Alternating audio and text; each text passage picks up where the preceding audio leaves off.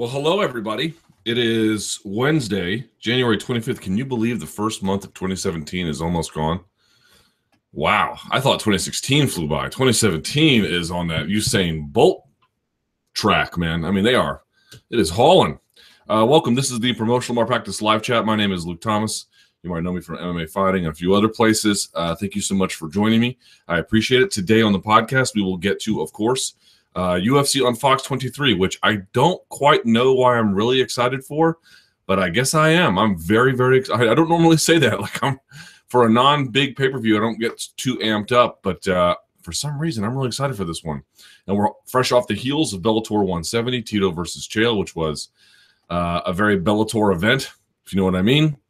There's a lot of news and notes going around. Michael Bisping doesn't want to fight Yoel Romero, wants a big check. Tyron Woodley's out there still preaching his cause. Nate Diaz thinks he's been on the shelf too long, and 1,000 other things. Is JDS fighting Stipe Miocic? We don't know. Lots to get to. Plus, there's Submission Underground 3 this weekend. There's a lot going on, even if it is a relatively quiet-ish weekend in the sport of mixed martial arts. Best place to get your questions in, of course, is going to be at MMAfighting.com. Comments that turn green get priority, but not exclusivity.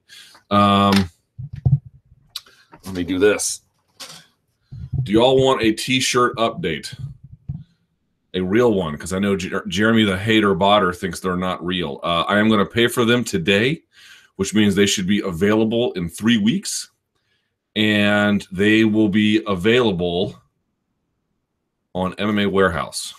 So there you go.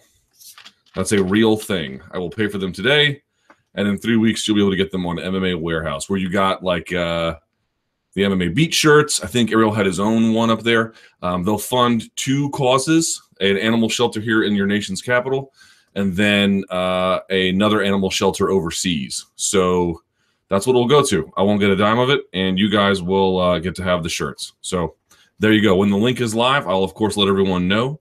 But there is your truth. Yay! For the first batch, they will be in limited supply. But we'll see how the first batch sells. If it does well, then we'll make many different batches. And yes, I am having Coke Zero today because I am out of caffeinated beverages to drink. By the way, I did that 23andMe genetic study. Have you guys ever done that? You spit in a tube. It's like Ancestry.com, only it's a little bit more involved. First of all, I had a higher percentage of Neanderthal DNA than I'm comfortable with, which means I'm probably prone to diseases. But I got marked for a number of different, I got measured, I should say, and tested for a number of different conditions related to what kind of genes you could pass on in reproduction. I don't have any of those. But I had a few different interesting gene markers, one of which was that I have a gene marker for a higher caffeine tolerance, which means I will probably be able to drink more caffeine than the average person and might even, in fact, need it. So I didn't realize that. So I don't feel caffeine quite the same way that other people do. Who knew? All right.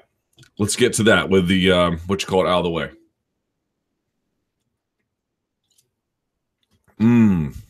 Delicioso. All right, first question. Thoughts on Scott Coker pulling Chael from the Submission Underground match? I thought grappling matches were fair game for MMA fighters to compete in. Now, I have not seen a Bellator contract recently, but a lot of the language mirrored very closely the language of the UFC.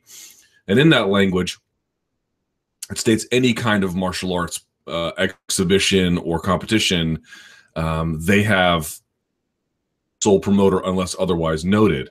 And I think if there was a Bellator fighter who wanted to compete at the upcoming, I don't know what the, let's say they want to go to, what's the next big one in my area? So it's the one in Raleigh. It is the Toro Cup. If you want to go to the Toro Cup, you could do that, right? No problem. Probably wouldn't care. But Chael is not your average ordinary fighter. There's a contractual provision stipulating that they can forbid this. And just think about how his week would have gone. This is Bellator's vantage point, I'm assuming. He lost to Tito, which is fine. I don't think in and of itself that's so bad. But if you watch the Monday Morning Analyst, you probably, or even if you didn't, you probably came to one of 2 conclusions. One, some of you believe that it is fixed. And even if you don't believe that, you don't believe that Chael looked all that great for a variety of different reasons. And I think I subscribe to the latter of those 2 theories, that a guy who's older against a guy who is underrated, frankly, only in the sense of, I mean, yes, he's 42 on his last fight, but everyone had mocked Tito so mercilessly they forgot that he actually had some ability. And it looked like he was fighting clean when who knows how long he was not fighting clean, and that he just looked poor, and it was just not a full effort from him. You didn't see just this ferocity to get out of things that you typically see. He just didn't fight all that hard. And I think if you had that on a Saturday, then he gets cut from The Apprentice, which is not the end of the world, and he gets cut for cheating. Now, I actually wound up going back and seeing why he got cut for cheating. I actually thought what he did was great, but, you know, they have to be all pearl clutching on these reality shows, I guess. I won't spoil it for you, but I didn't think it was that big a deal, but it was technically cheating, I guess. So then he gets cut from that for cheating, and then he would go against Gary Tonin, who he would have a considerable size advantage over. Gary is not a big guy, but who he have a considerable skills differential in. Gary would, I think, chew him up. And so that would be a real bad week for him competitively, and it would be a real bad week for Bellator from appearances. And who knows, man? You know, Gary's not one of these guys who hits a lot of rear naked chokes or guillotines. He hits a lot of inside heel hooks. He hits a lot of knee bars. You know, he can do some damage. So I can see why Bellator exercised that clause. It's not one they've exercised a lot. It's not one you can accuse them of essentially being ironclad or not understanding. A lot of these guys go and compete in other tournaments as it relates to keeping themselves fresh and at the highest level that they can be. But this seemed to be more like trying to plug a hole promotionally that had nothing really to do with preparing for an elite competition. This was just we're out of options, let's think of something. And I understand why Chael would go that direction, but I can understand why Bellator did what they did. And now, here's the other part of that conversation. If you're a fighter and you're watching this, you're probably saying, okay, I can understand why Bellator did that, but nevertheless, to me, it matters more to have say over my own career and not be at the whim of a promoter who can stop me from doing these things outside of contact that has nothing to do with them. I am, after all, an independent contractor. And I can understand that perspective very much as well. But unless you negotiate that in, either collectively or individually, what is there really to say about this? That's sort of my overall perspective on it. Okay. Follow-up question. Is Bellator really on the rise? Luke, although many analysts maintain the fact that Bellator is currently experiencing its best years, I'm really not convinced of this sentiment in terms of major draws. Tito versus Chael drew great ratings for the promotion, but Tito is now retired and Chael's stock has dropped significantly. I'm not so sure about that. It hurt him, sure, but I don't know that it can be rehabilitated. One of Bellator's biggest stars, MVP, recently had an underwhelming performance that ultimately turned off many fans to his appeal. The rematch between Rampage and King Mo has been made, but the first fight turned out to be much more boring than advertised. It was also a devastating loss when their biggest draw, Kimbo Slice, passed away back in 2016. That's certainly true. Aside from perhaps Fedor, there doesn't seem to be any other stars that can consistently garner the high ratings that Tito Ortiz and Kimbo Slice were able to. What exactly leads people to believe that Bellator has a bright future ahead? This is a very good question, and it's one I've struggled with as well. A lot of the issues you raise are really important. Number one, Tito did some really big events for them. He was part of that Rampage versus King Mo card, obviously on the Bonner fight. Obviously, he was part of the first Dynamite card, right? He was good for them. Obviously, he was part of this card as well. Like, he has been a big help for them. Can we just take a second back and also examine this for just a second? I don't feel like we ever talk about this. Tito going to Bellator when it was first announced was like a bit of an afterthought, if not a joke, if not greeted with silence. And in the end, it wound up being really great for him. Really great for him. Let me pull this up here real quick, just to take a look at his resume, just so I'm very clear about what this says and what it doesn't. This is Tito Ortiz's Bellator run. So he had remember, he lost to Liddell, drew with Evans, then lost to Machida, then Griffin, then Hamill, beat Bader in that surprise UFC 132 guillotine, then lost to Rashad badly, then lost to Little Nog badly, then lost to Forrest relatively badly. Then comes out of Bellator 120. He was supposed to fight, Rampage and all that stuff fell apart. Then he fought Alexander Shlemenko, crushed him. Fought Bonner, beat him. It wasn't a greatest fight, but it did well. Lost to Liam McGarry at Bellator Dynamite, the first ever, which was fine because, you know, Liam's a better fighter. And then just beat Chael. Like, he had 2 fights in 2014, a fight in 2015, and a fight in 2017. Now, it's not an overly competitive schedule, but going to Bellator for Tito made a ton of sense for both parties and worked out great. Like, Tito made a great choice going there. I don't know how anyone can argue. I would not put it on the same level, not even close, to Thierry Henry leaving Premier League and going to MLS for the terrible Red Bulls, because you can make a clear argument that Thierry Henry was the best, or I should say is the best MLS player ever. Now just think about that. But the point being is, in transitioning to this lesser league, he was able to contribute a lot for that team and for that the league itself, for the sport itself, and was able to still do a lot for himself as well. And I think in a very, you know, macro version, because the more you zoom in, it's not nearly the same. I don't think Tito is the best Bellator fighter ever by any stretch of the imagination, but nor was he, you know, I mean, what Thierry Henry did in you know, for Arsenal is, you know, one of the best players ever. But you get the idea that there is something to be said for he went to this lesser league, and it was both. And again, for Tito, it was more rehabilitative, which I think he needed to be. For Thierry, it's just get some extra cash while he still could beat up on these scrubs.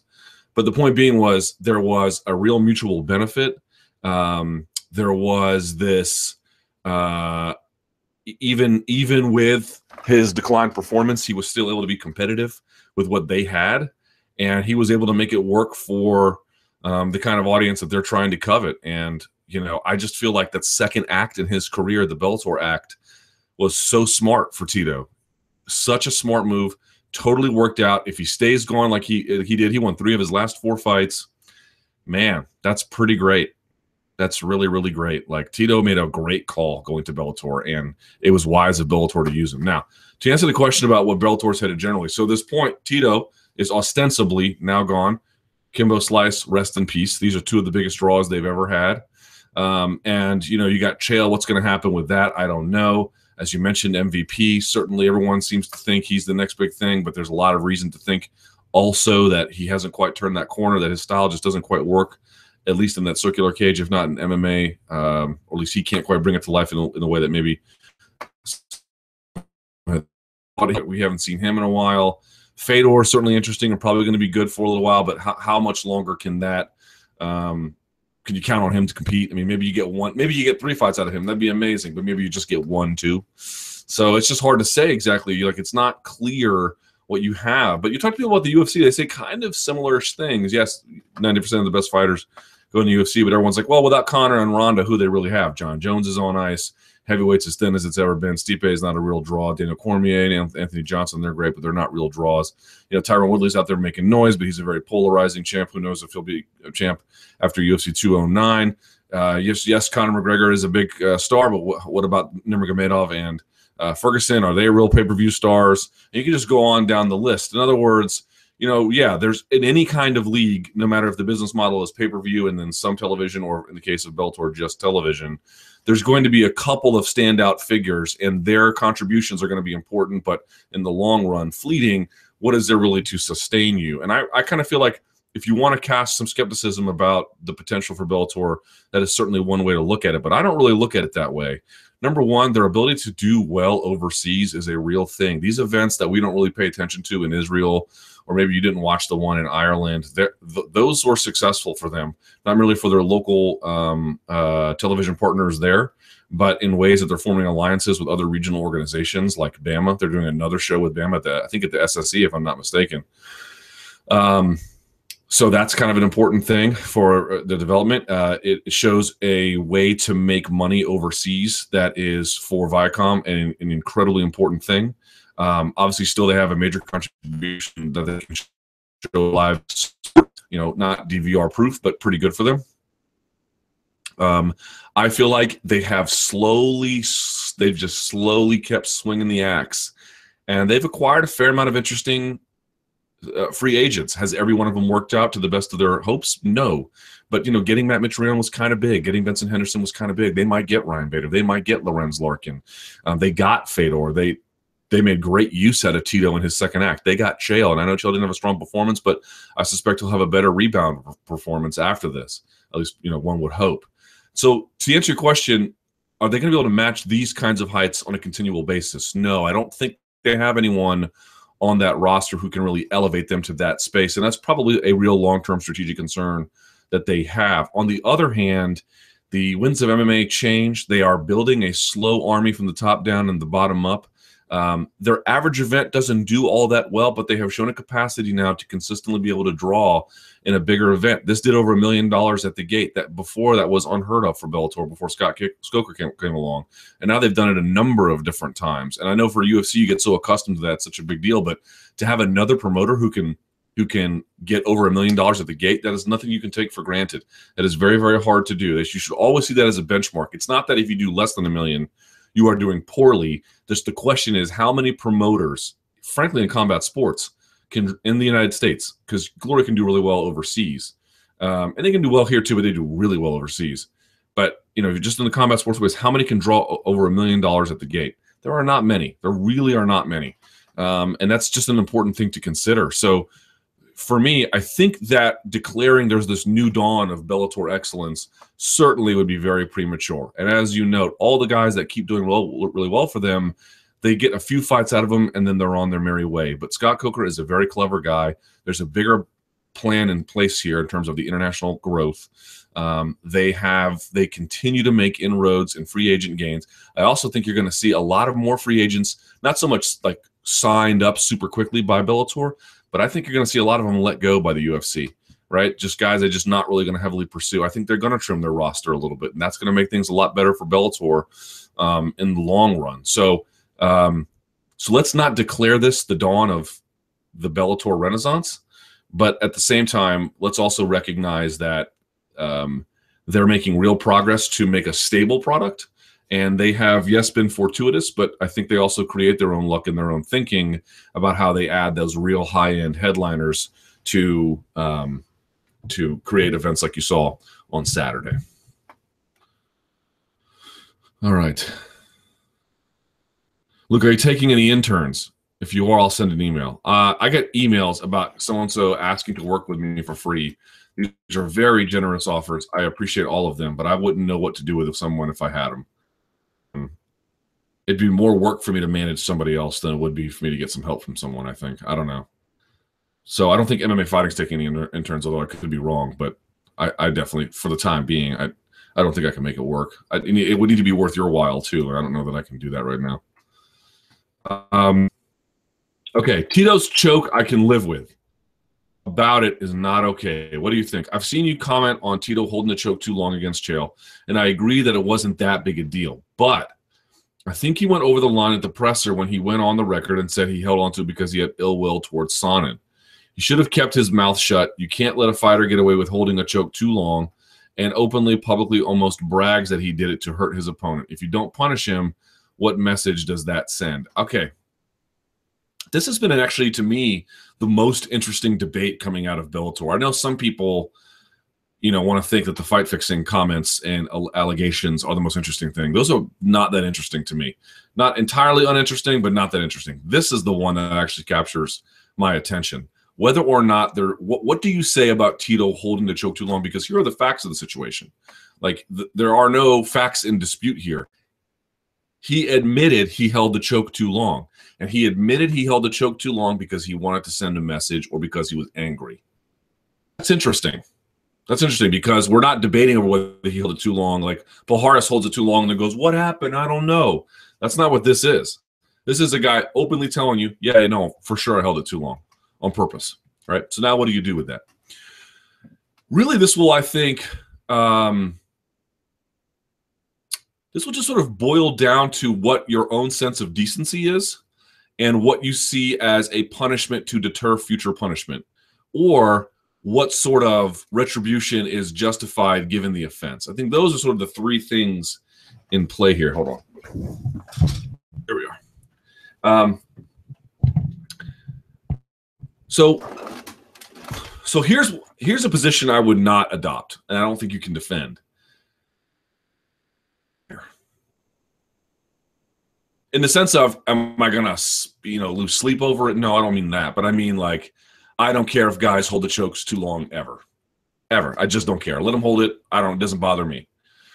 That to me is a very unjustifiable position, right? Where you literally not in any case ever care if someone holds something too long. That seems insane. Okay, so that's not what we're talking about here. For me, let me tell you how I view this one, and you're certainly welcome to disagree, but this is sort of where I come down on it. Number one, he was asked a question and he was honest about it. What would you rather him do? Would you rather him say, no, I didn't realize, I just didn't see John there, or I didn't see the tap, or I didn't feel the tap? You want him to lie to you? I'm not going to commend Tito for holding the choke too long, but I am going to commend him for manning up to holding the choke too long. Like, at least he's honest with you. That's what you want.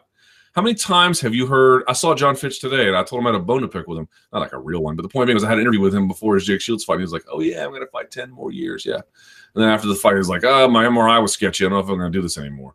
And I understand why he couldn't say that before the fight, but at the same time, it's just like so many of these pre-fight interviews, guys are just da-da-da-da-da-da. They're just saying stuff just to get through it because they have 50 phone calls to make that day. You know, here's a case where a guy at the end of his career is telling you the truth too long on purpose. Okay, I appreciate that candor. That doesn't absolve him from blame. I'm just sort of noting it. Secondly, I don't think when you say held a choke too long, how long are we talking, right? Because part of the other argument is, why did Chael tap? It wasn't that much of a choke, right? There was nothing closing on one side of the carotid arteries there on Chael. It was one side, and it looked like kind of like a jaw crunch, like a face crunch. It's really hard to tell because the ear was in the chest, so it's the ear and the chest, but it's not. He didn't have both sides, so I'm sure it was painful, and I'm sure Chael tapped for a reason. But part of the argument is, well, that choke was barely on. So, like, which is it? The choke was barely on, or was a barely on choke that was held too long? Like, this wasn't like an arm bar where the person tapped and they kept going and it cracked through. In other words, if you're going to measure, the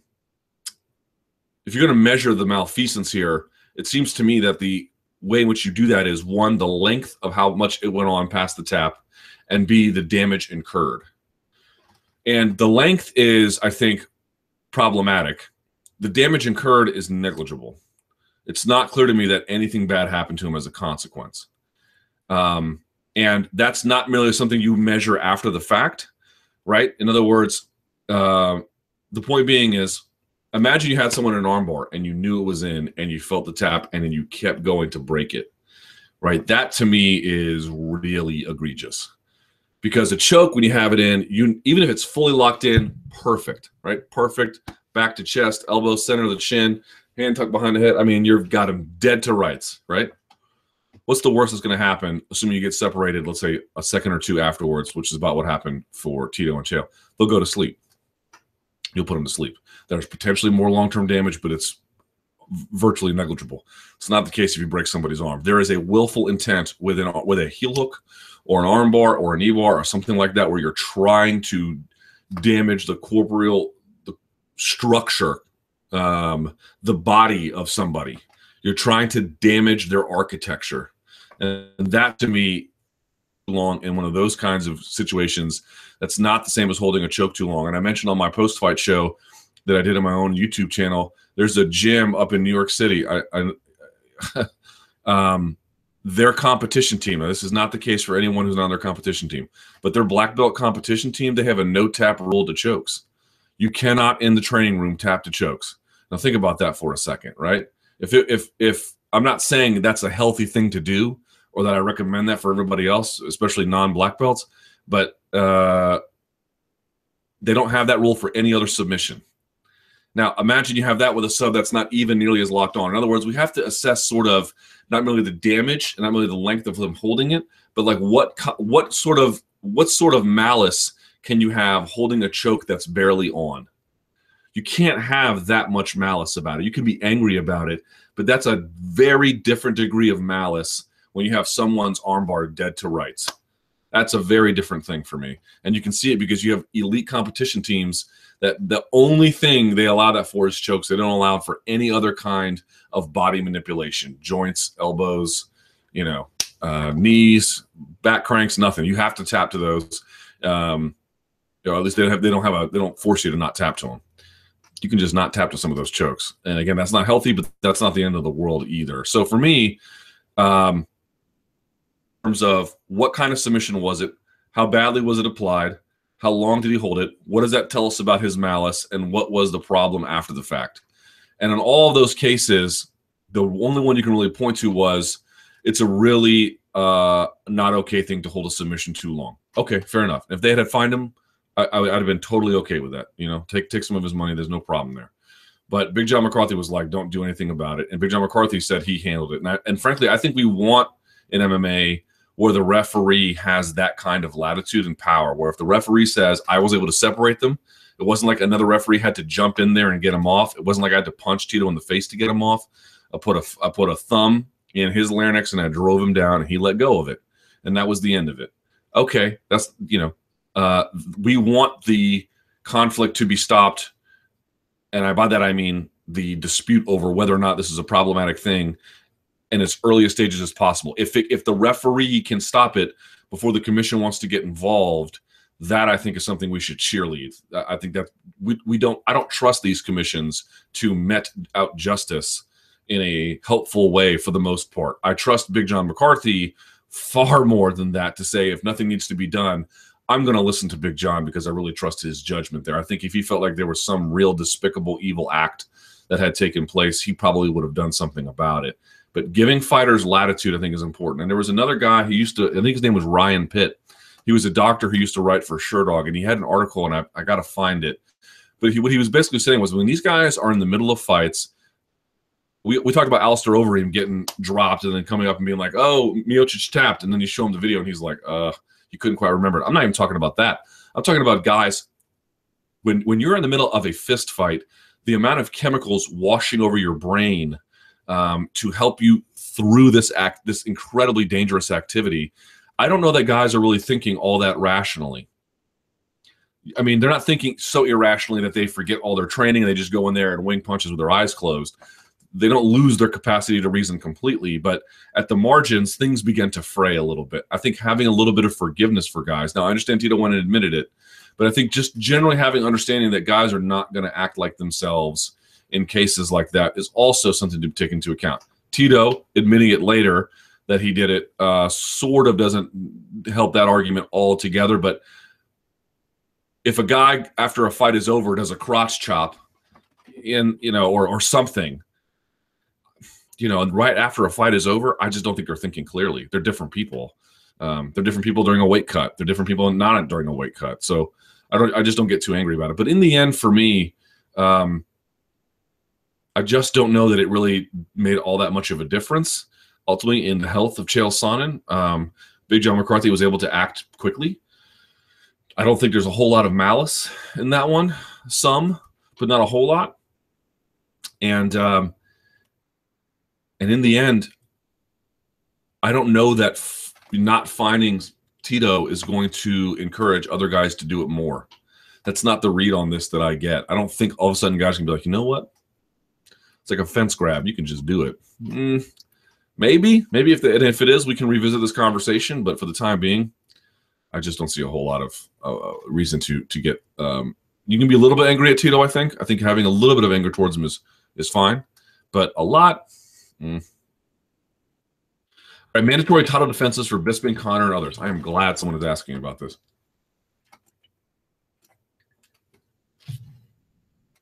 Bisping is chasing money fights again, despite having more than worthy challengers. Very true.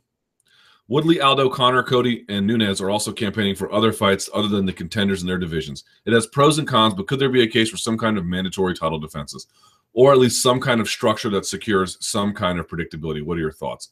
I think I'm more along the latter, that there has to be some kind of structure that secures some kind of predictability. That's not a very helpful way to frame a conversation, but it's the one that I know best. Let me just say this. Bisping's a little bit different than Woodley, Aldo, Conor, and Cody and Nunes.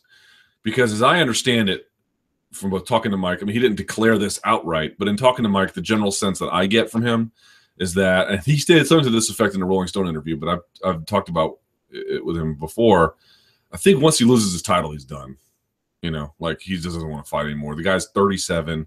He has beat his body to hell. He's done a lot. He's probably gone about as far as he's going to go. I think if he can keep winning fights, then he will. But the reason why he wants a big money fight is because it might be his last fight, period. I'm a little bit more sympathetic to that. On the other hand, he just got the Dan Henderson fight, a guy far outside the contendership. And, you know, how many of those special fights do you want? Or do you think a person should get? So I'm a little bit more sympathetic towards Michael because of those concerns. His is more understandable. Someone like Cody Garbrandt, it's like, I love Cody, but you're 25. You got work to do. Same with Amanda Nunes. I mean, maybe she has a few fights left because she wants to raise a family. I can understand that. But even then, look, if there's no contender, that obvious one that makes sense, and you got a nearby weight class that you could easily move up to and do something else for, you know, those are situations where you can discuss it. But I don't know how many times we have to see this. These guys doing these fights like this creates chaos in the divisions after the fact. And everyone wants to pretend that it doesn't do that. It does do that. That's not a reason to never do them. That's a reason to seldom do them. And maybe 205 was the right one, right? It made a lot of us happy, and it accomplished something really great for the sport. So I'm not going to cry about it.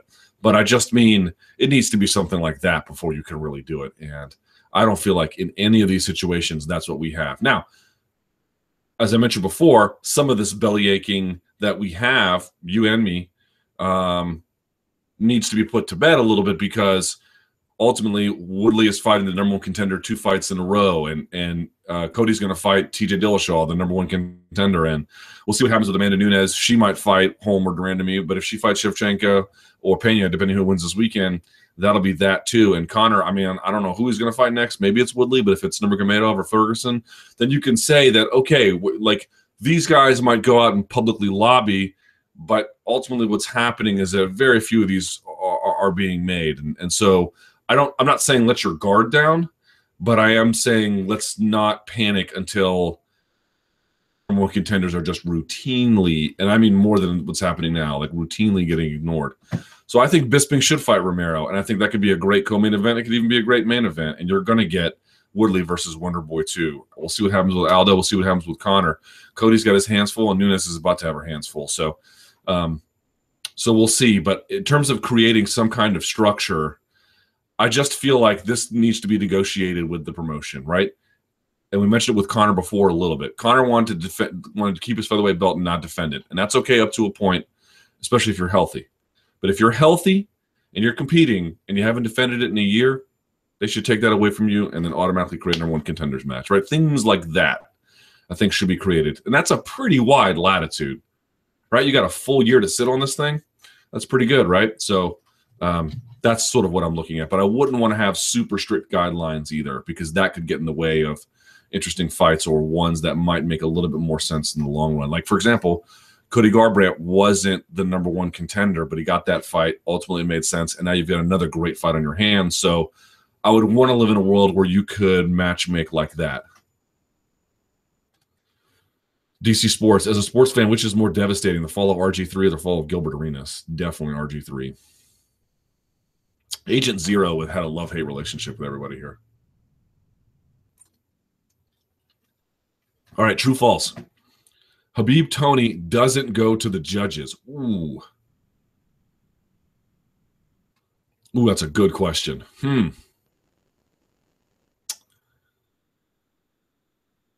Does not go to the judges. False. Francis Ngannou will fight for the heavyweight title in the next 18 months. He's got a big test on Saturday. I'll say true, but I don't really know. Weidman loses to Mousasi, then moves up to light heavyweight. He might. I'll say, I don't know if that's true, but I'll say false, but it's very possible.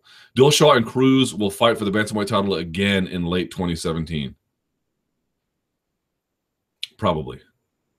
No, wait. False. Joe Duffy will re-sign with the UFC after beating Reza Madadi. I don't know, man. I guarantee you that Bellator is going to want their hands on him because they are going to Ireland already twice in, like, what, 6 months? I mean, if not closer to proximity than that. So I don't know about that. Mirsad Bektic will have more potential to become featherweight champion than other prospects like Yair, Choi, and Ortega. I know Sean Sheehan thinks so, but I don't. Although, obviously, he's a tremendous prospect. Fight in 2017. False. Let's see. Golly, I'm going to down this thing. Is Mousasi the right fight for Weidman right now? Luke, you've spoken a lot about how Chris Weidman losing 2 straight fights in vicious fashion is troublesome, and that he should look for somewhat of a tune-up fight to get back on track. Now that the Mousasi fight is signed and official, and a bunch of you guys tweeted me when that happened, do you think this is the right move? Chris could certainly win this bout, but Mousasi is on quite a streak, and Weidman can't afford to lose 3 straight. I don't want you to speculate on hypothetical circumstances, but what will happen if Chris loses this fight? Well, as you saw above, he could easily go to light heavyweight. He's a big guy. So that's part of it. But let's just, for the time being, let's look at Gegard Mousasi's record, shall we? I had him on my show last week. He was funny. Sort of. Pardon me. Okay, so he lost to Jacare in September of 2014. Then he beat Dan Henderson. Then he beat Costas Philippou, right? Then he loses to Uriah Hall on that thing that he did, right, in September 2015. You can call it a fluke. You can call it not a fluke, whatever your view on that is. But since then, he beat Talis Laitis. Then he stopped Thiago Santos in the first round, stopped Vitor Belfort in the second round, and then stopped Uriah Hall easily in the first round, right? So if you, again, it depends on what your view is on whether it's a fluke or not, right? But if you discount that, he beat Henderson, Philippou, Laitis, Santos, Belfort, and Hall. And he fought 4 times in 2016, and he says he's very, very healthy. Now let's contrast that with Chris Weidman just a little bit here, right? How many times did he fight real quickly in 2016? 4 times. In 15, 3 times. In 14, 3 times. That's a pretty active schedule, okay? So let's look at Chris Weidman. So Chris Weidman had 2 fights in 2013, 1 fight in 2015. Excuse me, 1 fight in 2014. I apologize. He had 2 fights in 2015. One was a Vitor Belfort win, and the other one was the brutal loss to Luke Rockhold. And then he had 1 fight in 2016 where he got brutally KO'd in that one. So he's been significantly less active. They have some measure of the same competition in the case of Vitor Belfort, and Weidman stopped him a little bit quicker. But then after that, he's been absolutely wrecked. So you could easily argue, well, he had tougher competition. That should make a difference, and maybe it does. But to me, the activity there is, I mean, Mousasi is on a hot streak, man. He is right now at the best he's been in a long time, not merely because of who he has beaten, but if you speak to him, you know, he was dealing with, especially when that second Jacare fight, a ton of different injuries that he says have now healed, including his knee. He just feels a lot better. He acknowledged that Weidman's going to be a better wrestler and a bigger, potentially even stronger guy, but that he just has a lot of answers for him. And, you know, I don't think that's the main event, so I don't know if that's going to be a 5-round fight. Sounds like it's not going to be. It sounds like it's going to be 3. But that's a look. Chris Weidman is good enough where that's always going to be a winnable fight. You know, Chris Weidman was a guy who I believe was going to beat Anderson Silva the first time. When I think a lot of people were like, he's slow and he's that. He is those things, but he's also a disciplined guy who sticks to a game plan for the most part. Now, Romero made him pay when he had a bit of I won't call it a lazy shot, but a too risky of a shot. Romero crushed him for it. Okay, credit to Romero, but you know, Weidman's a talented guy, but Weidman is, as we sit here now, is 32 years old and is coming off of inactivity paired with brutal stoppage losses, including one that was absolutely devastating. If that is not a cause to take a former champion and give him something of a tune-up-ish level fight, which I granted are hard to come by in the UFC, I don't know what is. This is a guy who could be right back on top, who could be a very big star again. You have seen it's not merely that beating guys you're supposed to beat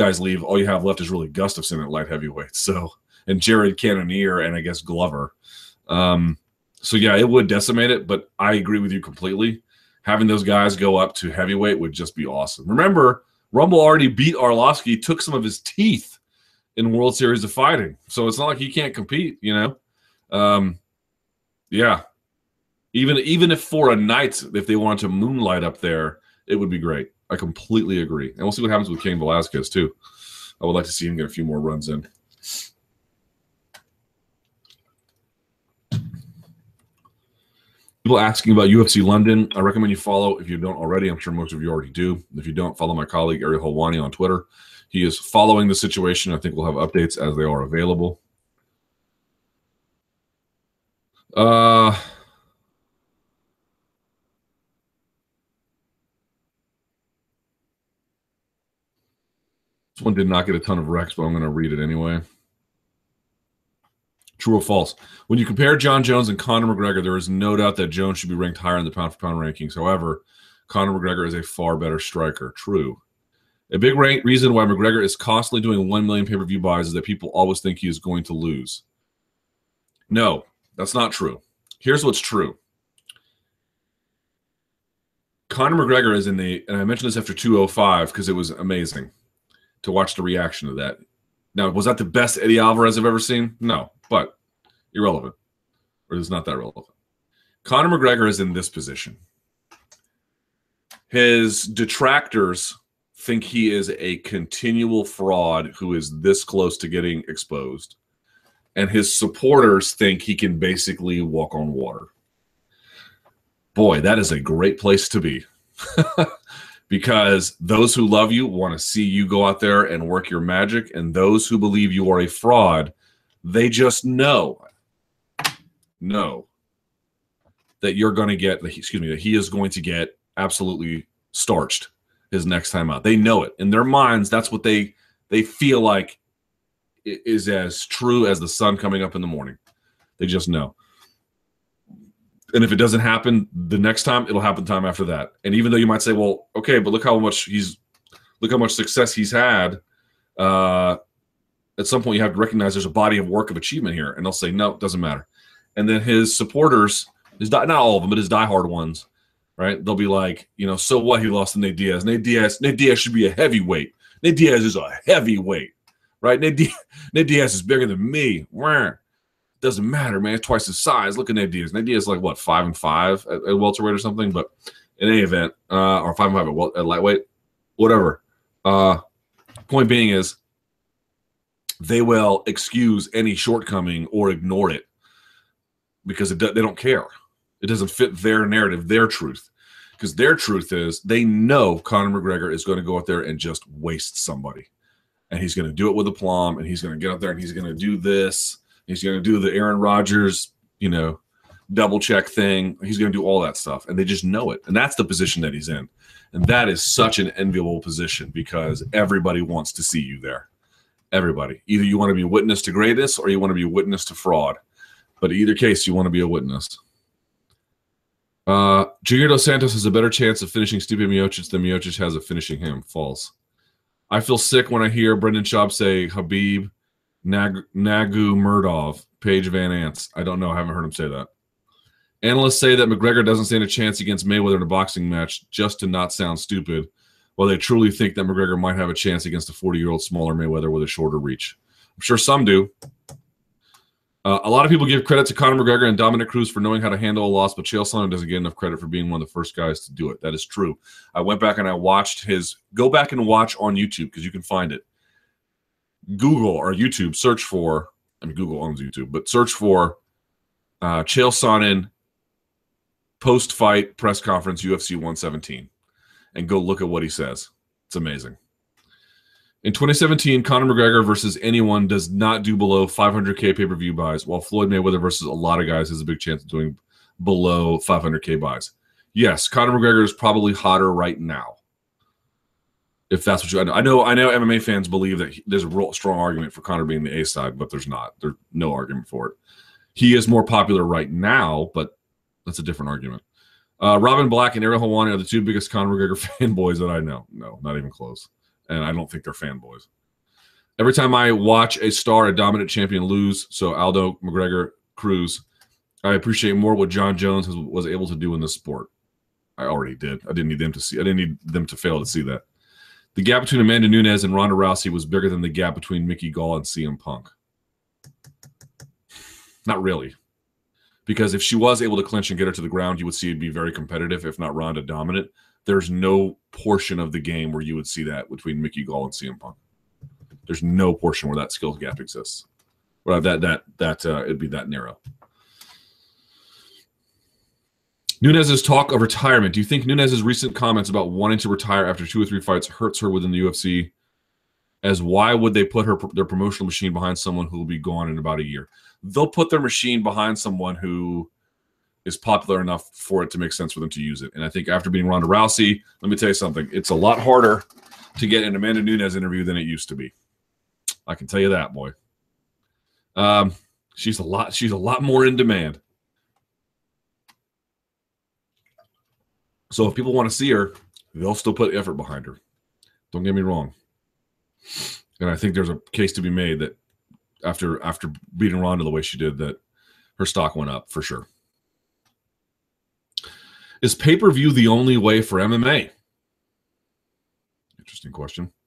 MMA and boxing is very much pay-per-view driven TV sports, but could there be a successful way where the UFC and others based their income on other models? Sure. That's what Strikeforce did, and it's what Bellator's doing. They do it in other sports, and here in Europe, we have no tradition of pay-per-view. All the big TV sports, mainly football, soccer, is based on someone buying the rights and making money out of them. Couldn't that release some of the pressure of having to make money fights all the time and preventing the entertainment aspect being taken too far on the expense of the sporting aspect? What do you think? It's a good question. The truth is, though, I do not want to speak out of turn for Europe, but it's interesting. MMA is a very feast or famine kind of business. It's not the same as soccer, right? At least soccer in Europe. Soccer in Europe, you'll have your first division, second division, third division, fourth division. Even then, you've got your academies, right? Real Madrid has Castilla. There's just this willingness to watch it. Obviously, I'm not saying that second and third division, these guys are making tons of money. Far from it. I mean, they're, hand to mouth. But there's just a lot more tolerance and interest in that kind of thing. Generally, it's not as its existence is not as tenuous, and it's all built on this larger system. MMA just doesn't really work that way. There's just not enough people on a consistent basis who have that kind of deep appetite for it, or that kind of cultural foothold to make that work. And that's not the case for all sports, obviously, in Europe or the United States. But you would have to have incredible TV rights to make this kind of thing operate. And given the existing talent pool, it's not so easy to pull off. It can be done, but you can see what WME has to do. They'll have to dramatically shrink the amount of pay-per-views while dramatically boosting what it costs to go to a full TV rights model.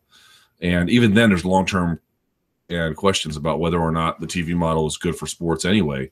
What happens when if cords keep getting cut? How is the NBA going to be able to pay all of these guys' salaries when that money came from this new TV deal? Right? This is a real concern. So I just feel like when you see these other models where people work it exclusively off television, it can be done. Certainly, Bellator is not the world's biggest organization, but typically in North America, what are the ones that do that? All the other ones, right? NFL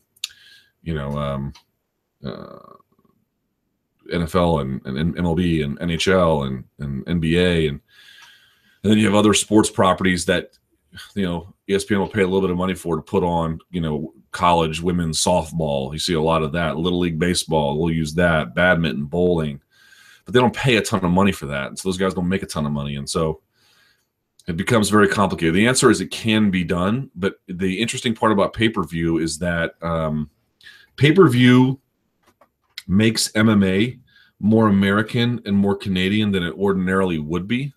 It tethers promoters who want to make the most amount of money and who can make the most amount of money to doing so here. But I think if there's ever a time, and I've mentioned this before, if there's ever a time where pay-per-view goes away, I think you'll see a deeply increased interest in globalized MMA because you will no longer be tethered to that market and those locales in a way that you were before. I could be wrong about that, but I don't think so. I think that if they're able to make the same amount of money without having to use pay-per-view, you won't have to cater to North America in ways that you've ever had to. So I actually think, though, that pay-per-view has been a real strong savior for them. Like, on the one hand, what's on pay-per-view? Professional wrestling and pornography. And, people steal pornography, but it's still on there,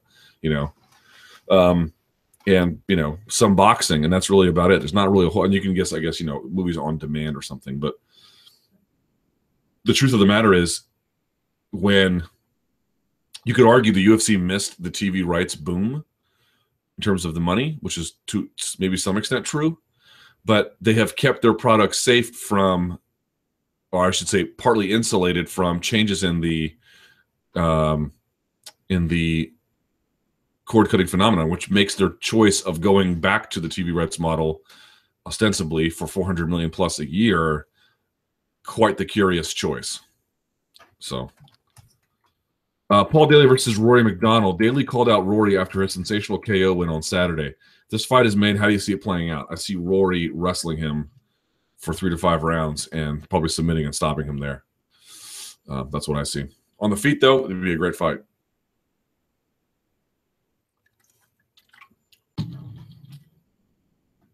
Garbrandt getting the McGregor treatment. I don't know about that. Garbrandt's MMA record, and notice he has yet to face a high-level grappler. All the fighters he has. What? Are you high? Tanquinho. What are you talking about? Tanquinho is one of the best jiu-jitsu guys on earth. Someone says, by the way, pay-per-view has become a much more prominent in UK boxing market. All the major fights, even lesser fights, i.e. Hay versus Bellew, are now on pay-per-view, and Anthony Joshua fights on pay-per-view. That might be the case. It's just a lot easier for promoters to make money that way.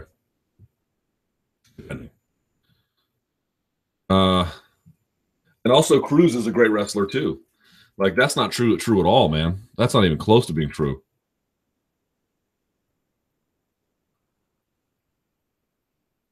Also, Cruz, McGregor, one more time. Garbrandt has a background in wrestling. McGregor had no background in wrestling. UFC on Fox 23 main event. Who do you favor in the women's bantamweight fight, Valentina or Pena? Valentina's chances against Nunes. How do you think Pena would fare against the champion? Man, I am so pumped for this fight. I don't know. Are y'all pumped for this one? I don't know. I feel like I'm on an island here a little bit on this one. Most of the time, everyone's like, "Yeah, I'm pumped up for the fights this weekend," and I'm all, gloomy and jaundiced, and I'm like, I don't care. But this time, I'm like, I am super stoked for this fight. I don't know why. I'm just like, I guess it's because I'm a big time believer. I'm a big time believer in both those ladies, to be honest, in Shevchenko and Pena. But something about Shevchenko has caught my imagination, man. She's an interesting person, like this dancer who's also a competitive weapons shooter who can also fight her ass off. Like that is a very talented lady who should be paid attention to. So is Julianna Pena, man. Julianna Pena is full of vinegar and piss. She gets right in your face. She's a born fighter. She has a great style. She has super solid ground game. I really respect her abilities on the mat. So to me, this really comes down to a bit of striker versus grappler. Now, I know that Shevchenko was able to at least mostly neutralize what Amanda Nunes was able to do to her on the ground, but nevertheless was in a losing position, such to the extent that the fight went there. I mean, a lot of it was just boring, posing off too, right? As I recall, if I'm recalling that correctly. But nevertheless, Valentina has a big advantage on the feet, I think, as we all can agree. Pena much more so on the ground. I tend to think that the gap between Valentina and Pena is narrower on the ground than the gap with them on the feet. I think the gap on the feet is pretty significant. I do think Pena is better on the ground, but I don't know if she's better than Valentina to the extent that Valentina is better than her on the feet. But you get the idea. Like, this is going to be, I'm telling you, man, this is going to be such a fun scrap. I'm so looking forward to it. Gun to my head, forced to flip a coin. I'm thinking Shevchenko, but I can easily see Pena going in there, taking her down, passing to mount, making her make bad choices on the ground and snatching the neck. I can really see that. So this is going to be a fun one. And I kind of want Valentina to win just because I feel like I just find her to be a very fascinating figure to have those kinds of talents and have the background that she does. And, man, and I'm me, man. My wife's an immigrant. My mom was an immigrant. I have a soft spot for people who are out there trying to do media and they're working through a second or third language. If you've never heard her Spanish, it's pretty close to fluent. It's way better than mine. I kind of appreciate that. She got caught in Peru in the middle of a shootout. I mean, but Pena's got an amazing story as well. So, I am very excited about that main event. Very, very, very excited. Big stakes, big intrigue for me. And I guess we'll see how it goes. Nate Diaz being shelved. What are your thoughts about Nate Diaz saying the UFC was benching him in an LA Times interview? I have not read that. I tend to think the Diaz brothers say a lot of things that contradict each other, that it's sometimes on purpose. Like, they're not dummies, you know, far from it. I just tend to think that, you know, if you don't want to fight anyone but one or two guys and they don't give you that, they're not putting you on the shelf. You know what I mean? Robbie Lawler, some quick questions about Robbie Lawler. Do you know where he is going? I don't, man. I've been trying to keep up with this. I'm having trouble with it. Was a split from ATT amicable? I'll have to pass on these ones, guys. I'm sorry. I don't know about the Robbie Lawler stuff. Luke Thomas, the matchmaker. Well, that's a terrible idea. Luke, if you were the matchmaker in the UFC and you could make any fight, you know, disregarding money, or if the fighter would take it, like I could just pair two donks up, what would I want to see? Ooh, I would say a few of these. Let's go through some of these. Ready? Andrade versus Ian Jacek, right? I would want to see Shevchenko versus Nunes again. I understand. I'm not saying these are the best fights you can make. These are just the ones that I want to see. I would want to see Rousey versus Pena. I'd want to see that. I'd want to see Lesnar. I want to see Lesnar versus Hunt 2. I'd want to see Ngannou versus Johnson, Anthony Johnson. I'd want to see Conor versus Khabib, Conor versus Tony. I'd want to see Aldo Holloway. I want to see Conor Aldo 2 at 155. I'd want to see Diaz Lawler 2, Nick Diaz. I'd want to see Diaz versus Conor 3. I'd want to see, of course, we're going to see Khabib versus Tony, so I don't have to worry about that. That's a super awesome fight. Can't wait for that. I don't know. Oh, you know what John Fitch told me today, because we were talking about Khabib? Listen to this. He was saying for lightweight fighters, so 155. I was asking, like, what is it like to lock up with him? And he was saying the two physically strongest guys, just like pure physical strength, were that he ever dealt with that were 155 were Gray Maynard and Khabib Nurmagomedov. And he said that Khabib, he goes, once Khabib gets this around your back, you can't get free. He's like, it's almost impossible to get free. And John Fitch is not a small fry. That's a big welterweight, man. That's a very big welterweight. I was sort of shocked to hear that. He was like, dude, if he gets his hands clasped, show is over. So yeah, there's a few. You can have those. Justin Gaethje. Do you think he'll be signed by the UFC? If you follow MMA Analytics on Twitter, Paul Gift, he seems to think that World Series of Fighting is in trouble. And I think that if that is true, the UFC would be happy to have Justin Gaethje. Sure.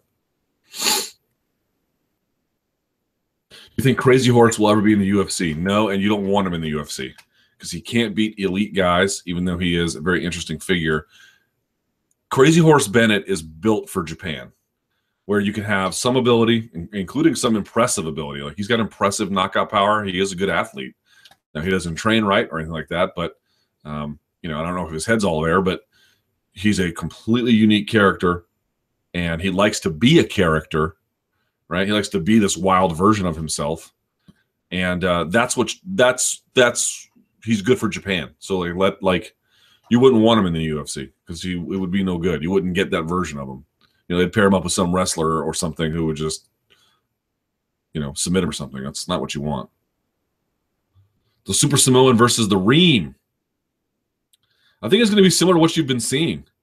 The Reem is going to want to work from the outside. You're going to see a lot of leg kicks, I think. You're going to see him from angles like Cerrone throws him. Not a lot of inside cut kicks, but a lot of outside ones to avoid big punches. You're going to see a lot of him going to the middle and to the head, just kind of staying out of any kind of punching range, because what does he do, Hunt? He doesn't really kick. He just sort of tries to land a big shot, and he's got to be in punching range to do that. And I think you're going to see a lot of push kick. You're going to see a really heavy kicking game from Overeem. And you're not going to want to see Hunt on the ground either. So like that's what I'm anticipating. Now, can you do that without getting caught? Can you do that without, can you really commit to a punch in punching range with Hunt and beat him with speed potentially? I tend to think that Mark Hunt has deceptive speed, but we'll see. But that's really going to be the key for Overeem, is we're working on the outside. We'll see. And also, when you're fighting in the organization you're suing, I wonder what that does to you mentally. So it's going to be something to see.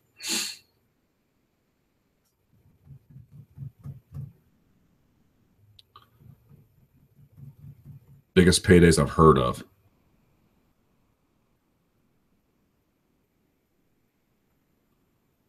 What's the highest pay-per-view cut you've ever heard a fighter getting? Man, a lot of those guys won't even tell me that in confidence. Trying to think. What's the one I've ever been told was a big one? I had a former UFC champion told me one time he cashed a check for $2.5 million. That was from, I believe, just pay-per-view bonuses. So that's all. They don't always tell you these things. Khabib, gun to your head, I don't know. Part of me is like, Khabib's going to win the first 2, maybe 3 rounds, and then Tony's going to stop all his takedowns and smash him to pieces. And then part of me is like, Tony's going to underestimate Khabib, and Khabib's going to be able to submit him. I really, honestly, we're like, oh, make a pick. I don't know. I'm not saying I won't make a pick later, but I just love this fight. And I love the fight because it is so hard to predict. I know some people are like, Khabib's going to waste him. And I know some people are like, Tony's going to show him that he's been overrated and that his undefeated streak is trash because Tony's going to stop his takedowns. He's going to light him up on the feet and yada, yada, yada. And that, hey, man, I'm not betting against either of those guys in that sense. Like, you're talking about 2 very offensively potent guys. And one guy has a weakness in the sense that his game is limited.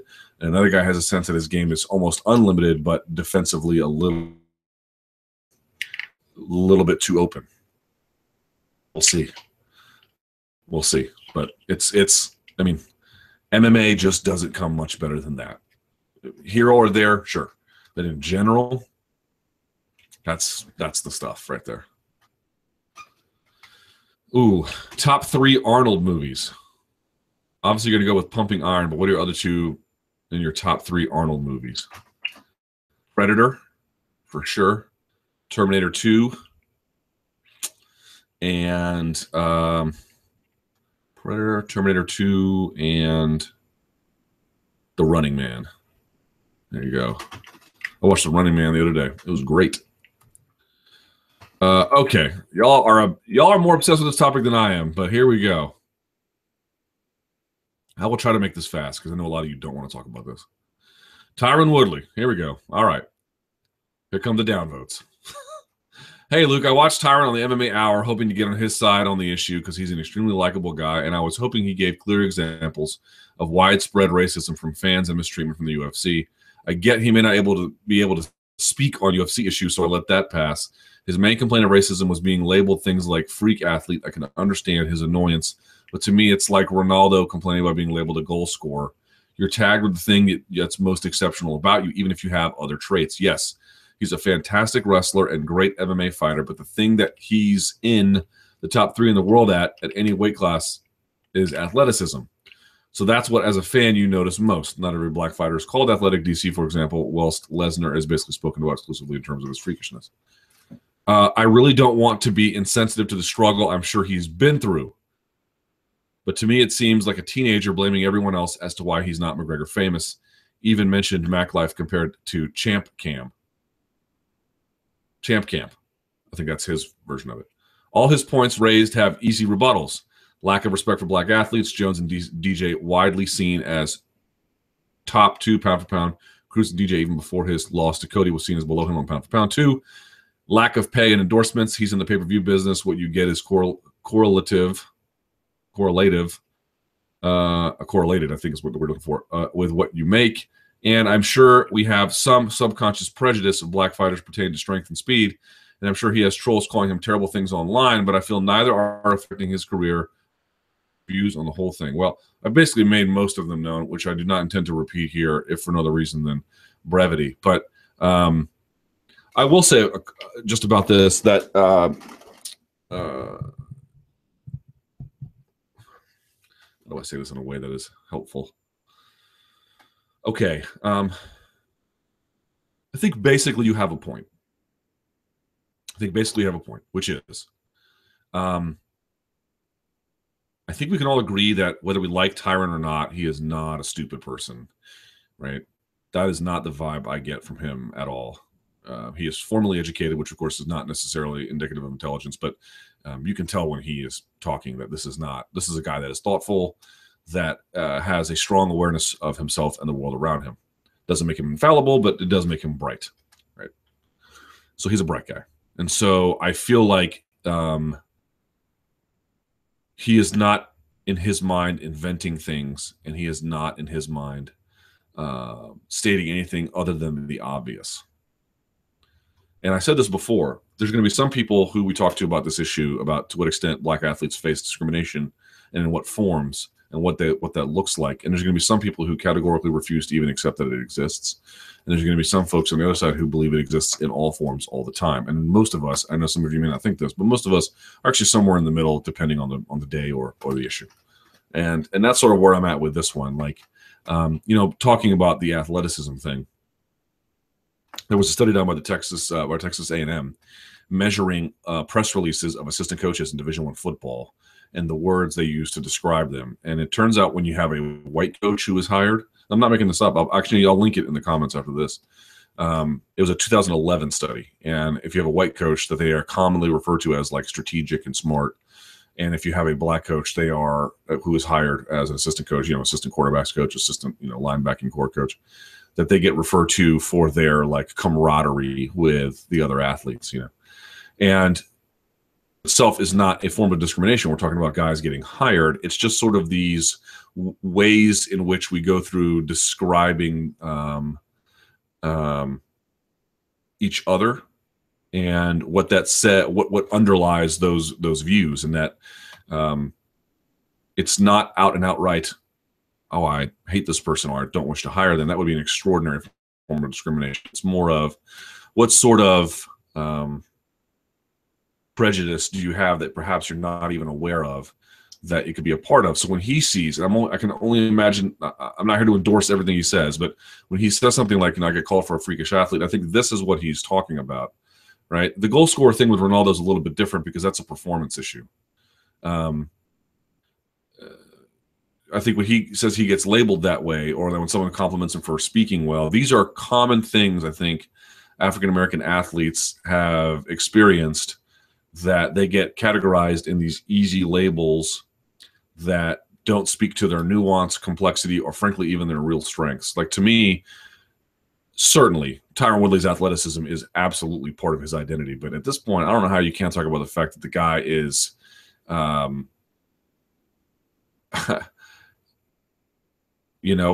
he is a button pusher, and not an intentional one, but like just, maybe an intentional one to an extent, but he's not a provocateur. It's not what he is. He is a real bright guy speaking candidly about the world that he sees. And if you don't see all parts of that, I'm not sure what to say about it, because on the one hand, you can say, Woodley's going to make these claims, that he needs to evidence them. And I think that's true. And it's going to be a hard sell for a lot of Americans, white or other ones, to say, okay, people are complimenting you for your athleticism. Like, is this some terrible form of discrimination? And on the other hand, I can completely see his point, right? That he is constantly being given these easy, frankly, almost in a way demeaning labels, because they reduce him to some sort of, attribute that is that precludes him from getting any of these other attributes in the common course of discussion around black athleticism. I don't really know what to tell you guys. I know a lot of you just are sick of this conversation. To an extent, I am too. But I feel like again, I'll just reiterate what I said on the MMA Beat, which is, you know, you don't have to believe every claim made by any person aggrieved from a minority community about the ways in which they perceive themselves to be discriminated against, but to listen, because they may have a point and it may require a change in worldview, but I nevertheless believe it is my responsibility to listen, because I don't think that their plight is entirely their doing, if it's a negative one. I think that there are a myriad of factors that go into creating outcomes like this. And the last thing I'll say is maybe he's not trying to convince you at all. You know, there's nothing you have to consider. It's like, I don't think he wants people to harass him on social media per se, or to angrily dismiss him. But on some point, like, I do not wish to speak for him, but it seems to me like he's going to talk about the world in which he sees and the way in which he sees it. And either you're going to agree with him or you're not. And he's not really going to be worried about it if he's not, because if he perceives it to be real, why does he have to convince you it's real? You know, that's just the way it is. And maybe some people are just hopeless, and maybe some people are just hopeless, you know, one direction or the other. Maybe you think he's hopeless. I don't know. But, you know, I think we can all agree that on some level, a guy like Tyron Woodley, who grew up in Ferguson, Missouri, probably has a good radar detector for racism. I can also agree that some of the things he's highlighted in terms of white audiences and what they perceive to be good examples of racism, he has not necessarily made the strongest arguments I've ever heard. But at the same time, I'm not also going to say that, noting that he gets constantly labeled as athletic and explosive is some sort of dismissible issue. That to me speaks to a larger way in which we have unfairly labeled African-American athletes. And there's a long history of us doing that. We'll do that to some other ones. And that's all I'll say for it today. All right, let's go to the Twitter machine, as I'm sure everyone's now pissed off and angry about talking about this. Thanks, guys. Okay, true or false? Cyborg will headline a major pay-per-view holiday 2017 against Pena Shevchenko winner. Against maybe Duran Demi home winner, or the winner of that subsequent fight, maybe. In an MMA fight, Sage or Dylan Dennis after 6 months of stand-up training with Conor. Ooh.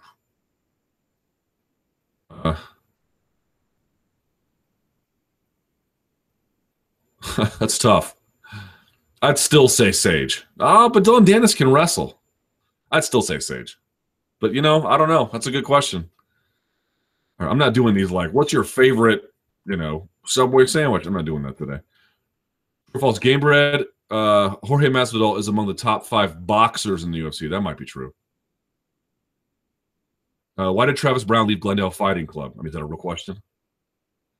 Woodley's message about race. I can't do any more of this, y'all. I just can't keep doing more of this. Please. I feel Bisping doesn't feel confident he can take on Yoel asking for a money fight, but yet ask for a Hendo rematch. It's just a tough fight with not a lot of upside, for someone who's 37.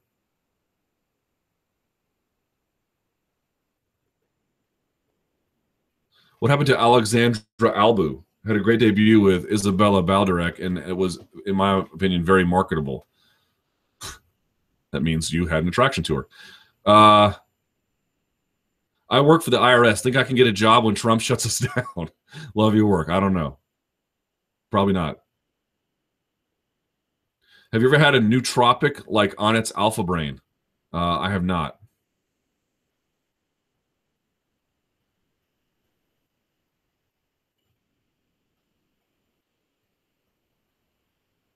I don't give a damn what Savija's trainer said.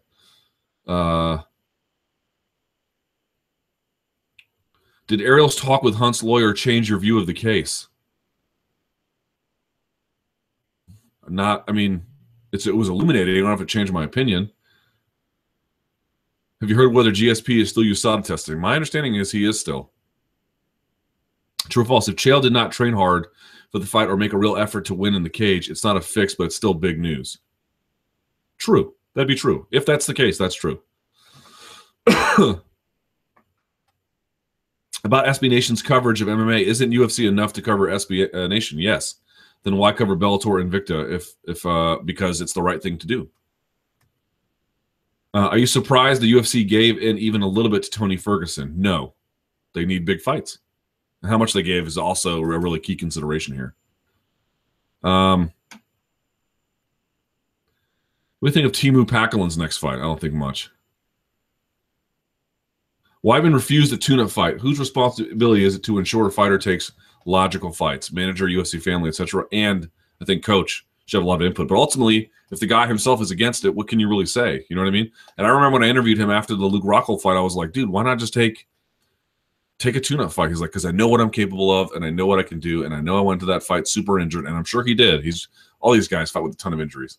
But that doesn't necessarily make it like a great idea. Someone goes, I heard you compare your Spanish to Valentina's. Hers is 1,000 times better than mine. Can you greet your viewers in Spanish? No. I'm taking classes, so no. And I'm learning every day. When it gets real good, I'll do a whole one of these chats in Spanish, but until then, no. Could you comment on the end of Mark's interview with Chael? I don't know, but I found out that Chael called him later and apologized, I think. So I think they're fine.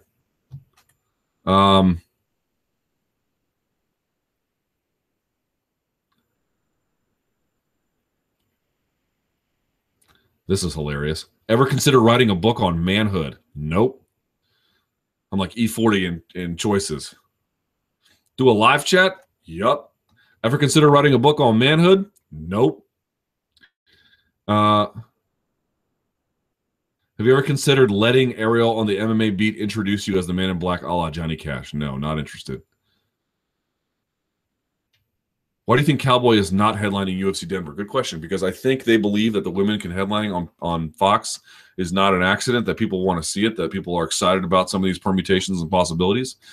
We are talking about the division Rousey built. We are talking about the winner probably maybe getting a title shot against Amanda Nunes, the one who just clowned Rousey. I think that they believe that there's a strong reason to think, while it may not draw at the local gate in the way that you might anticipate, or they're not the natural headliner. I mean, I think a lot of people think that Cowboy versus Masvidal is the unofficial main event, the people's main event, if you will. I don't know what Ariel has picked, but you get the idea. Like, there's just a business reason to put them at the top of that card that speaks to larger considerations than the gate or what feels like a normal choice.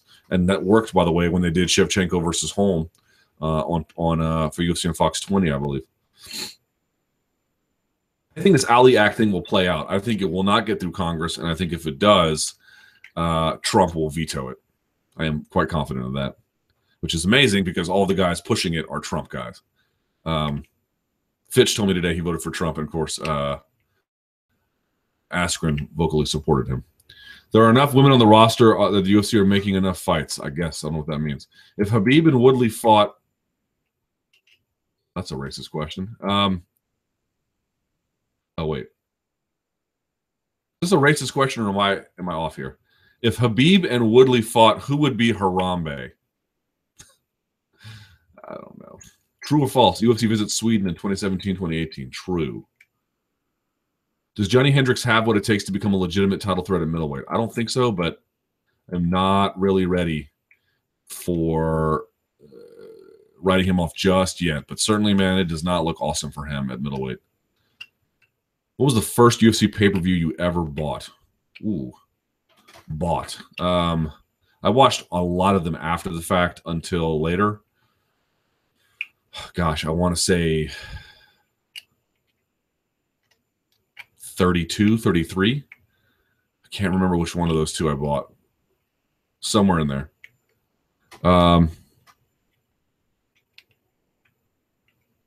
If Cowboy wins his fight on Saturday, how long till a title shot? He'll have at least another fight before that title shot, I suspect. Are pre-fight medicals at any point if fighters keep quiet about injuries? Yes, I'd rather them do it. I'd rather them do blood work. I'd rather them do eye tests. I'd rather them do MREs. But we can also grant that when Cowboy Cerrone literally telling me yesterday, listen to Cowboy Cerrone's record. Okay, everyone's like, oh, he fights a lot. He fights all the time. Did y'all realize this? I didn't even think about this until I had him on the show yesterday. Listen to this. This is Cowboy Cerrone's record, okay? In 2013, he fought August, January, May, excuse me, what am I saying? In 2013, he fought January, May, August, November. That's 4 times. In 2014, January, April, July, September, 4 times. In 2015, January, May, December, 4 times. In 2016, February, June, August, December. In 2013, 2014, 2015, and 2016, he fought 4 times every single year. So I asked him, I was like, dude, how do you stay injury-free enough to do that? He goes, who said I was injury-free? I go, what happens when you have pre-fight medicals? He basically was like, he didn't use the word lie. He's just like, I just tell them I'm fine. He just doesn't tell them the truth. You know, so if they can't catch it on whatever the other medical screenings they go through are, and they're not doing full body scans for soft tissue damage, he just keeps going. And I was like, oh my God. 4 fights, 16 fights in 4 years in MMA at the highest level. That is insane. And his only loss was in 2013. He had Pettis, Dos Anjos, and then 1 loss again to Dos Anjos in 2015. In that span, he beat Matt Brown, Rick Story, Patrick Cote, Alex Oliveira, John McDessie, Benson Henderson, Miles Jury, Eddie Alvarez, Jim Miller, Edson Barboza, Adriano Martins, Evan Dunham, and KJ Nunes. Jesus Christ. What a man that guy is. Are you kidding me? What does Kelvin Gastelum's future look like if he beats Belfort? Does he go back to welterweight? I think so. I think so. So now with the removal of Brown and Lewis, do you think 208 guard remains the same, or does it move on as is, or is it a late add-on? I doubt there's a late add-on at this point unless some other card gets messed up or something. I think you've got what you got. And look, I'll say this about the 208 card. Not a ton of star power on it, but there's some really decent fights. Really decent fights. And you should I'm not saying you have to buy it, but respect it. Some Brazilian got caught, it appears, or caught potential violation by USADA. We'll see. What are your favorite exercises after deadlifts? Well, that's pretty easy. Rows, rows, and more rows. You can do T-bar rows. You can do bent over rows. You can do, anything where you've got a row. Yes, dumbbell rows, the whole bit. Lots of rows. Overhead pulls, both inside grip, outside grip, never wide. Lots of stuff like that. Okay. We have to call it a day there. You can email me with any questions at luke.thomas@sbnation.com. Appreciate you guys watching. We'll have coverage from Denver this week. Stay tuned on this YouTube channel. Subscribe, like the video, tell folks about it. I always appreciate it when you do. There is an MMA beat tomorrow, so stay tuned for that. And, yeah, man, thank you guys so much for watching. I appreciate it. And until next time, stay frosty.